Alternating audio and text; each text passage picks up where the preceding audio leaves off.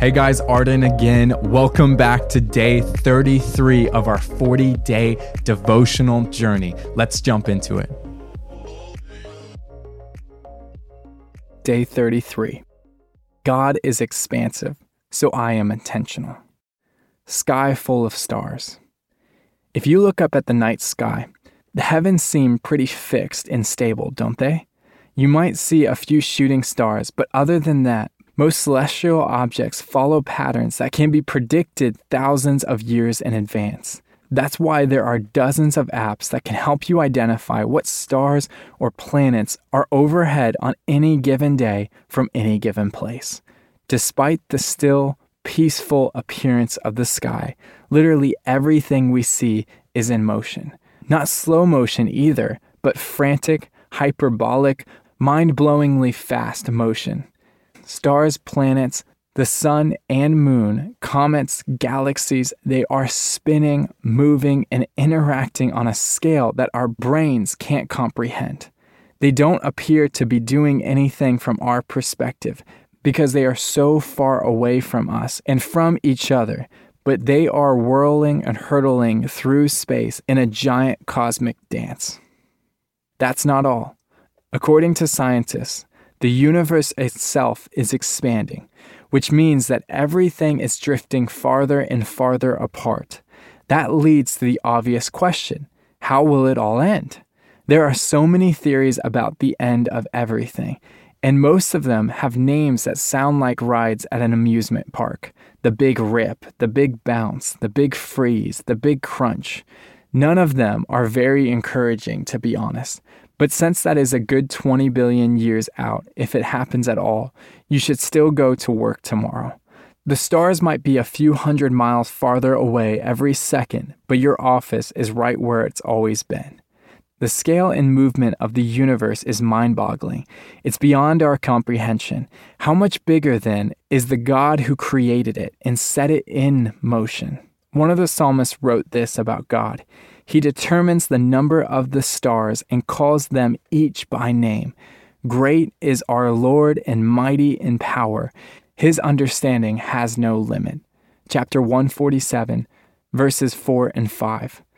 Our constantly expanding universe reflects the expansive, constantly in motion nature of God.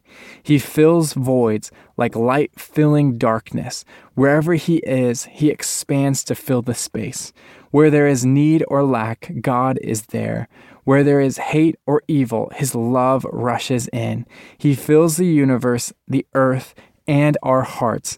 Just because God is unchanging doesn't mean He is immobile.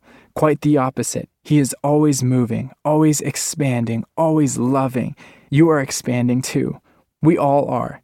And that's not a reference to our waistline. We should all be continually filling the spaces where God has planted us. Our abilities should be increasing. Our love should be growing. Our arms should be extending wider to bring more people close. Solomon described this calling when he said, "The path of the righteous is like the morning sun, shining ever brighter till the full light of day." Proverbs chapter 4, verse 18. Imagine watching a sunrise. First, you see a glow on the horizon. It's barely noticeable. Next, a light peers above it. Then the full disk of the sun appears, and eventually it burns high overhead, filling the world with light. That is a picture of the influence your life will have as God shines His love through you, extending His love outwards. God has called us to share in His expansiveness, and that means being intentional about how we live. We aren't shooting stars, burning up in the atmosphere. We are part of God's creation, set on a course by Him, designed to accomplish good things, great things, generous things. What does intentional look like on a practical level? It might look like building a career, or making art, or getting a master's degree, or loving your neighbor, or composing music, or getting married, or having kids, or staying single, or starting a company. The possibilities are as countless as the stars themselves.